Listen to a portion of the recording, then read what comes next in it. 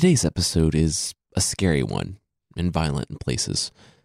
If you listen to this podcast with kids and you want them to sleep tonight, you might want to skip this week. I put more details on mythpodcast.com.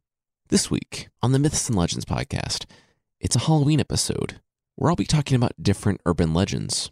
The stories are weird and terrifying, and just get ready to not feel safe anywhere. The creature this week is a creepy one from Japanese urban legends. And yeah, she's a murderer, but that doesn't mean she can't be polite about it. This is the Myths and Legends podcast, episode 47, In the Dark. This is a podcast where I tell stories from folklore. Some are incredibly popular stories you think you know, but with surprising origins. Others are stories you might not have heard, but really should. When I started this podcast, I did not think I'd do an episode like this. Urban legends, while scary, seem to just have one note, and the ones I was familiar with all just seem to be hyper-violent cautionary tales. Also, I'm not a huge fan of horror or scary stories. I've done precisely 2.5 scary episodes on this podcast. As I got more acquainted with myths and legends to a degree that I never thought I would be, I started to notice something. The parts of us that led people to believe that a hydra lurked in the swamp, that a Viking might be able to live for 300 years, or that a cat might be stealing their butter, #blame it on the buttercat. Those parts of us, they're still active today, with what are called urban legends. And when I say urban legends, they're not necessarily set in a city. It should be seen as sort of just a modern, kind of active version of folklore. And today's going to be a little different. I'm going to go over a wide range of tales and talk about a few that I really like, and offer my unqualified opinion on legends and misinformation.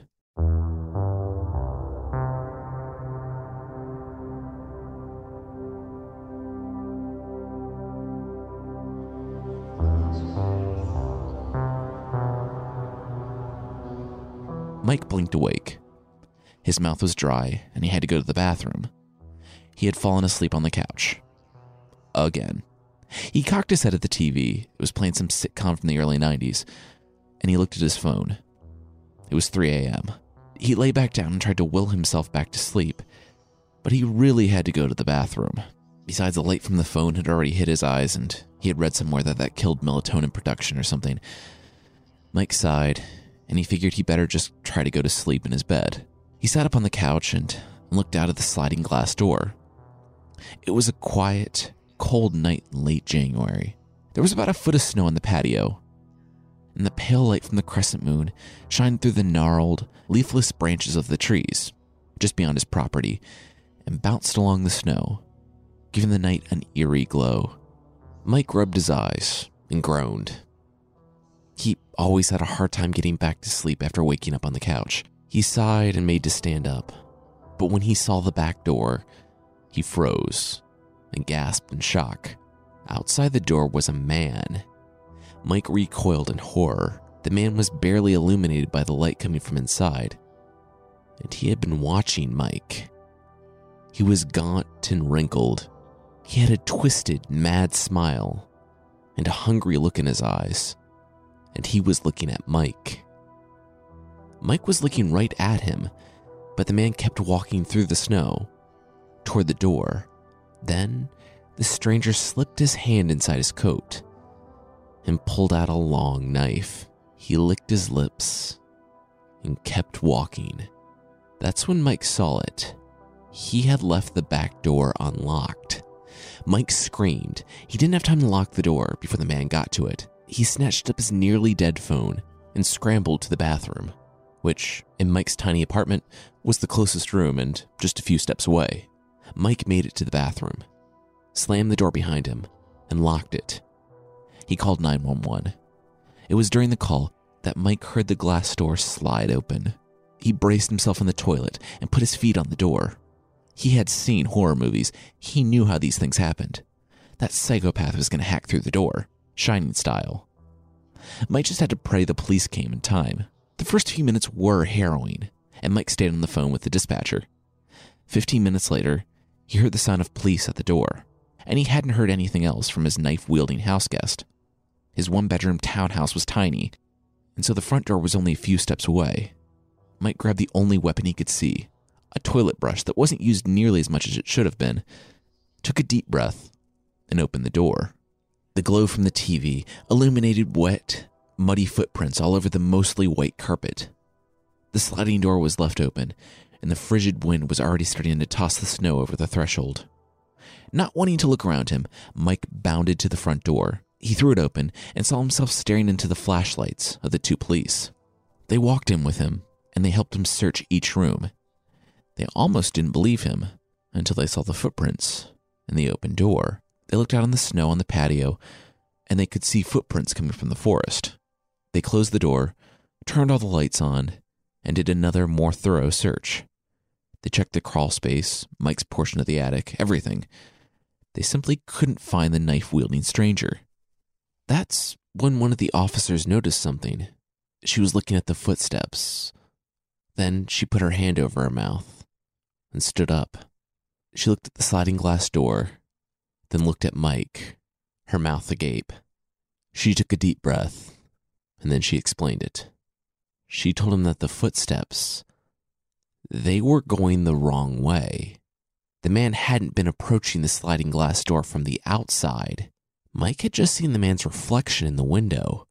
The man was already in the house, and he was already right behind Mike with a knife out when Mike screamed and ran into the bathroom. The man, illuminated by the TV and reflected in the window, only gave the appearance of approaching from the outside. And the sliding glass door opening wasn't the stranger entering the house, but leaving. The police followed the footsteps back to the front window, one that had been quietly forced open while Mike slept. Maybe that's what Mike heard to wake him up, they didn't know. Mike filed a report, but they didn't have much to go on, and the two police officers followed the tracks in the snow to a nearby road that had recently been plowed. The man had completely disappeared. The police left Mike, telling him that he might want to get an alarm, and if he has any more problems, to give them a call, but there was really nothing more they could do tonight. Mike shut the door and inadvertently followed the muddy footprints to the sliding glass door. It was locked now, and right before Mike slid the blinds over, he took one last look out into the moonlit tree line and tried not to think of the eyes and the eerie smiling face that he had seen watching him from the darkness.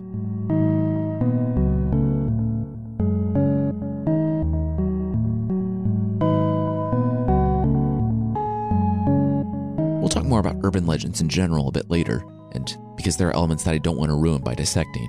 Suffice to say, growing up in the Midwest, this story hits a nerve for me. Growing up, my parents had a large back window that looked out into the woods, and I remember sitting there, looking off into the darkness of the forest, wondering what might be looking back. I can't imagine the terror, thinking that the danger at the outside was already inside the house, and, even worse, right behind me. The idea of not being safe in your own home is a chilling one, and it made me think of another urban legend that you've probably heard of. I'll talk about it quickly before moving on. It's about a young woman who lived alone, and who only had a small dog for company. She was asleep one night and heard something, or she thought she did. You know when you're sort of in a twilight sleep, and you are so sure you heard a sound, but then you wake up to find your house completely normal? It was like that. She snapped awake and sat up. The room was completely dark. She had blackout curtains, and that's the only way she could sleep. And she reached around for her little dog. If there was something wrong, the dog would have awoken. She reached to his normal spot, and he licked her. The sound had just been in her head. There wasn't any noise. She fell back asleep. She woke late the next morning. Her dog didn't wake her up like he normally did. She found her phone dead. She reached for her dog and kept reaching, and then she felt his cold fur. She opened her eyes, and she screamed.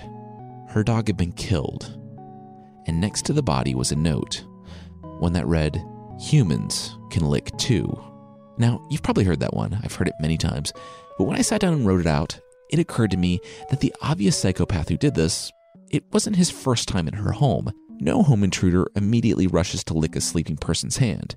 He, or she, had been there before and had been watching the woman in her nightly ritual for days or weeks from the darkness of her bedroom. That is almost way more scary than his weird little endgame of licking her hands, as ridiculously tragic as a dog death is. I'm going to move from home to car, another fun spot for urban legends. I'm not going to spend too much time on these though, because These are the ones I know you've heard. A woman was leaving late for work. Really late. So late that she was the last car in the parking garage. She was driving on the highway home when a large 18-wheeler truck, speeding in the night, came up behind her. It started flashing its high beams, and the woman got over to let him pass, but the 18-wheeler didn't pass. It changed lanes too, and stayed behind her. It kept flashing its high beams and blasting its air horn. She tried speeding up to get away from it, but it sped up too. She knew it was trying to kill her when it began ramming her bumper. She got off at her exit and saw that the streetlights were blinking yellow and the gas stations were closed. Still, the truck followed her as fast as it could. Finally, she pulled up to her house, slammed the car into park, and ran to her door, just as the truck got there to block her in. She was fumbling with her keys when she saw the trucker get out. He was a large, bearded man, eyes wide and red from hours on the road. And he was angry. He grabbed a bat from the passenger seat and rushed from his truck. But he didn't come after her. He went to her car, opened the back driver's side door, and almost simultaneously, the back passenger side door opened, and a man fled from it, dropping his hatchet. The woman had already called 911, and when the police arrived, the trucker explained that when he was driving behind the woman on the highway, he saw a stranger from the back seat raise a knife, and he flashed his high beams to get her attention. When that stopped working, he started honking. When that stopped working, he started ramming. They never found the uninvited passenger.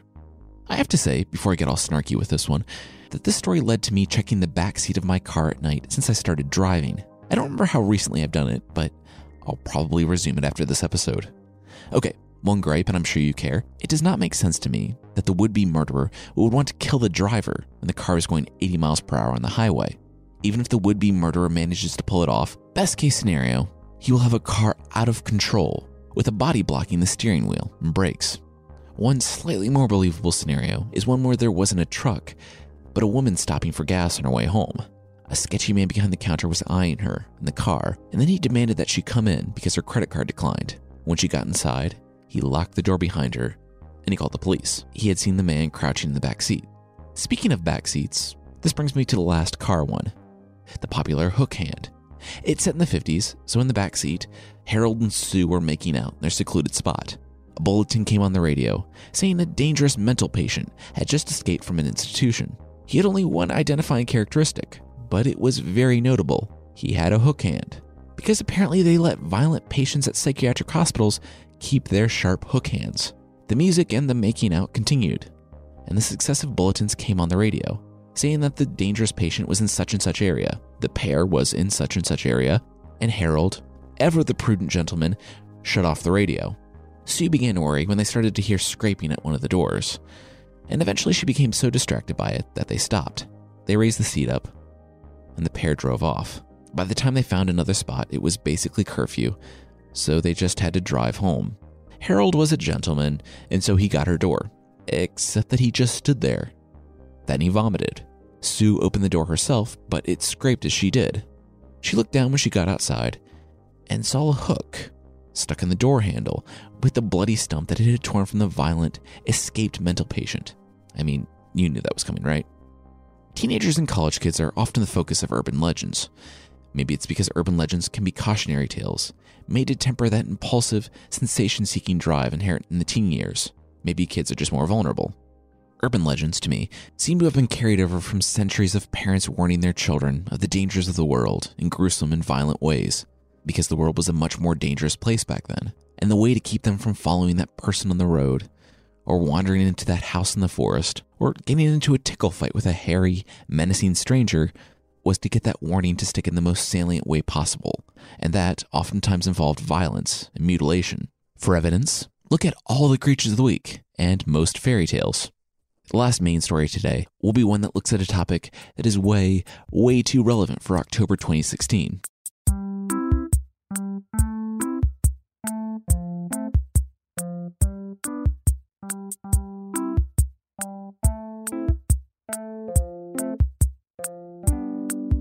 Katie shut the door and froze.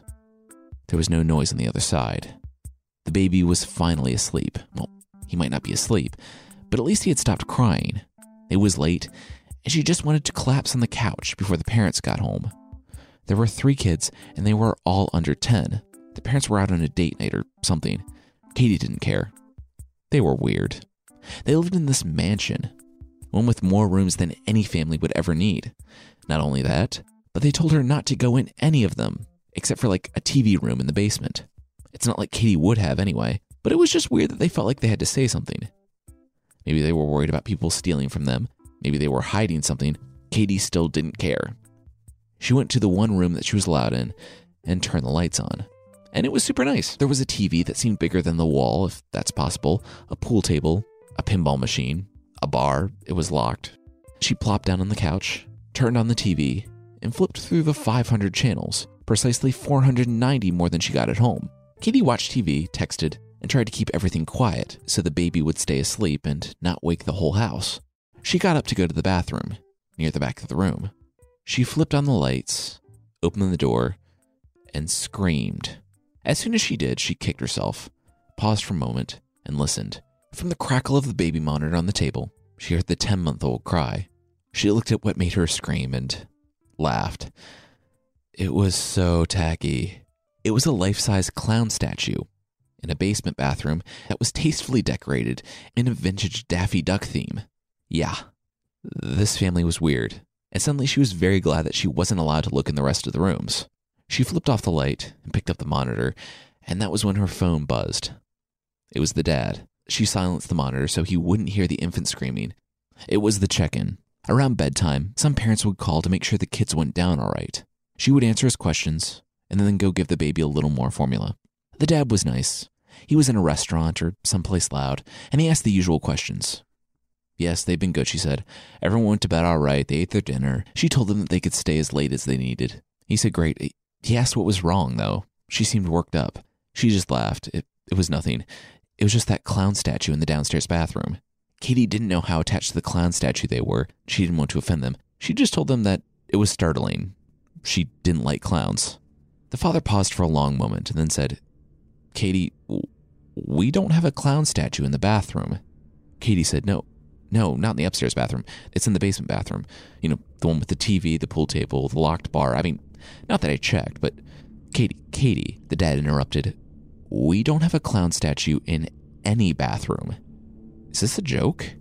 Katie straightened up on the couch and turned around, looking at the door she had left ajar, opening slightly to the dark bathroom. She didn't respond. Katie, something's not right, the dad said. I'm worried that there might be someone in the house. Call 911 and get the kids up and go to the neighbors. Katie? Yeah, she said, barely able to take her eyes off the dark bathroom. Katie, hang up and call the police. When you get to the neighbors, call me back to let me know you're safe. Katie took a deep breath and said, okay, and hung up the phone. She was able to tear her eyes away from the bathroom, and she leapt to her feet, only to come face to face with the clown. It had snuck out of the bathroom and walked over silently, and now it was smiling a sinister smile.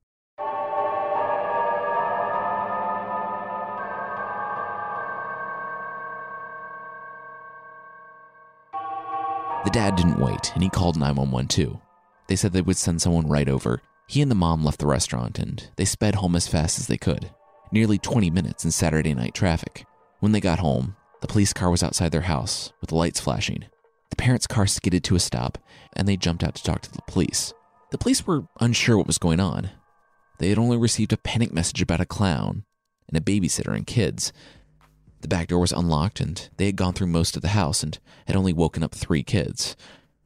No clown, no babysitter. The parents explained in a panic what had happened, that the babysitter was supposed to be there. They checked with the neighbors, and no one had seen her. It was only then that they saw someone limping from the forest behind the house. It was Katie. The police rushed to her, and they learned that the clown had tried to take her. But she fought, and when he had heard the sirens, he became panicked and threw her down, disappearing into the forest. Katie had limped out, bruised and terrified, but okay. The parents moved their family out and into a hotel the next day, as they pieced everything together. They had been burning through groceries faster than normal over the past few weeks. And then they thought back to every creak they had heard, somewhere off in the darkness, to every time someone alone in a room felt like another family member was at the back of the room, watching them, but they turned around and found the room empty.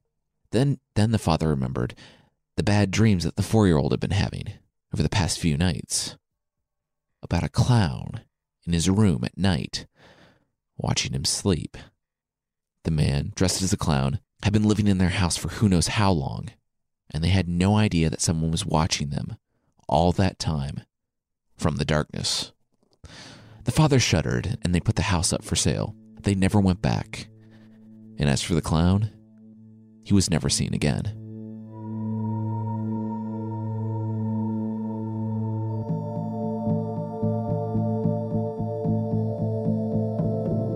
So this is a twist on the classic, quote-unquote, "it's coming from inside the house" tale, where the babysitter is getting crank called, and it turns out the caller is inside the house and also a murderer.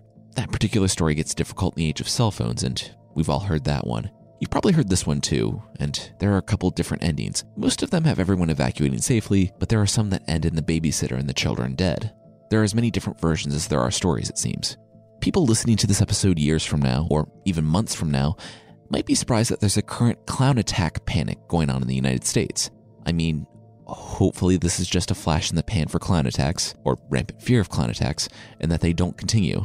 Anyway, because of the current super weird panic, there are a lot of articles out there on clowns and why they scare us. Even though because they're clowns is totally reason enough, there are a lot of different explanations. There are years and years of books and movies and TV shows that portray evil clowns, and I found some more interesting reasons of maybe clowns fall somewhere in the uncanny valley, that valley between the representation of a human and an actual human, where the image is just repulsive for us. I linked an explanation to this in the show notes.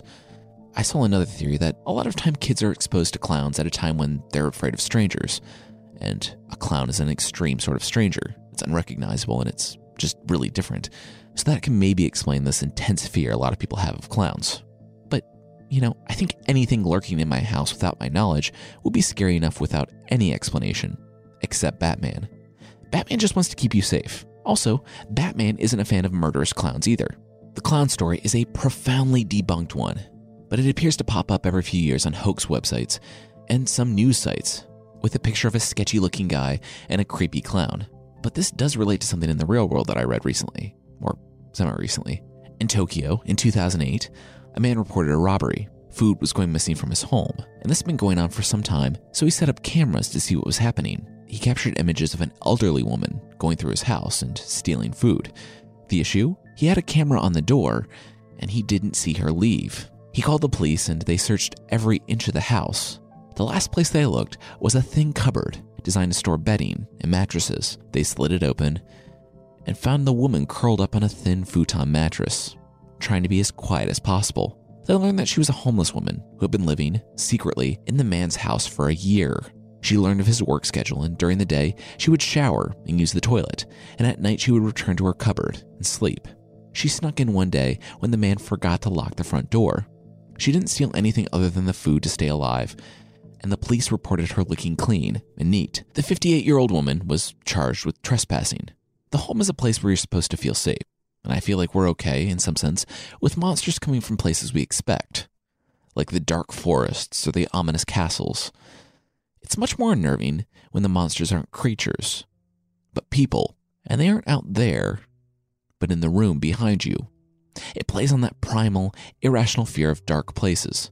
And the creepiest thing about modern urban legends is that they are technically possible. They are ridiculous, of course, but if you think something like what happened in the stories today is impossible, well, when was the last time you checked your cupboards?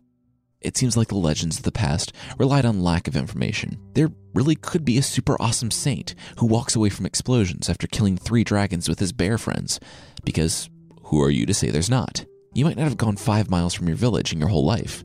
The darkness of the forest can hold anything.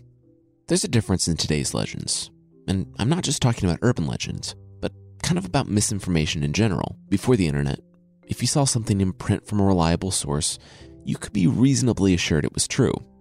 Now, anyone can make a site, and if the first 17 results on Google say something's true, well, it gets a bit more difficult to parse out truth from fiction. The world, now, is kind of like an echo chamber, where things get repeated enough that they can kind of seem true.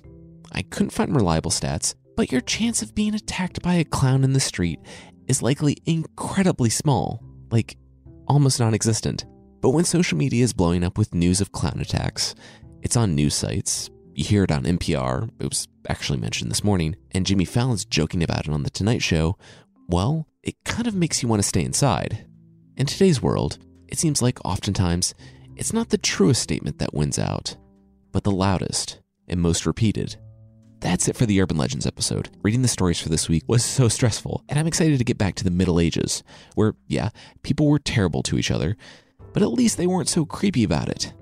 Unless they were Korean fox demons, then all bets are off. Next week, it's a Red, White, and Blue episode, where I'm going to be telling the original stories of Little Red Riding Hood, Snow White, and Bluebeard. These are considered to be children's stories, but the original fairy tales are actually way more violent and disturbing than anything I said today. I want to say thank you to Faceless Old Woman, which, totally not a creepy name for this episode, C. Dishy, Ewakosaurus, Nerd45454, Bread Boy Cheddarmaker, Guitar Erratic, Englishman 75, Johnny D204, Todd F7272227, Texas Country Music, Rogue XO, and Bucci Goo for the reviews on iTunes.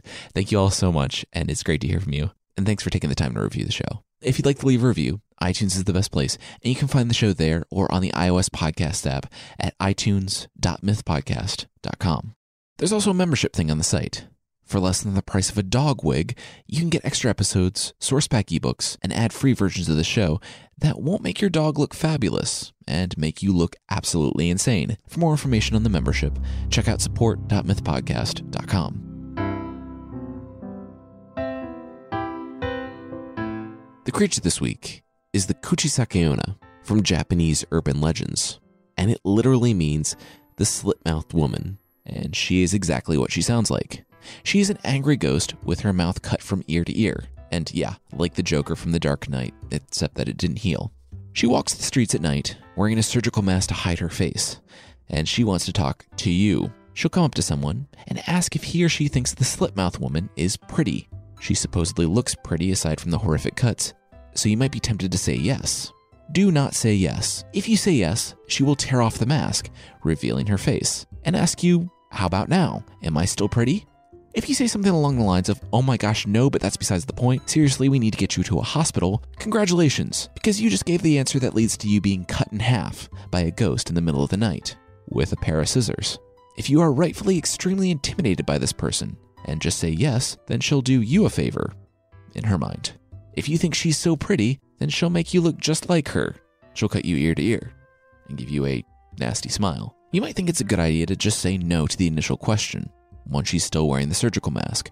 Well, then she'll just be so offended that she'll kill you right then and there. Again with the scissors.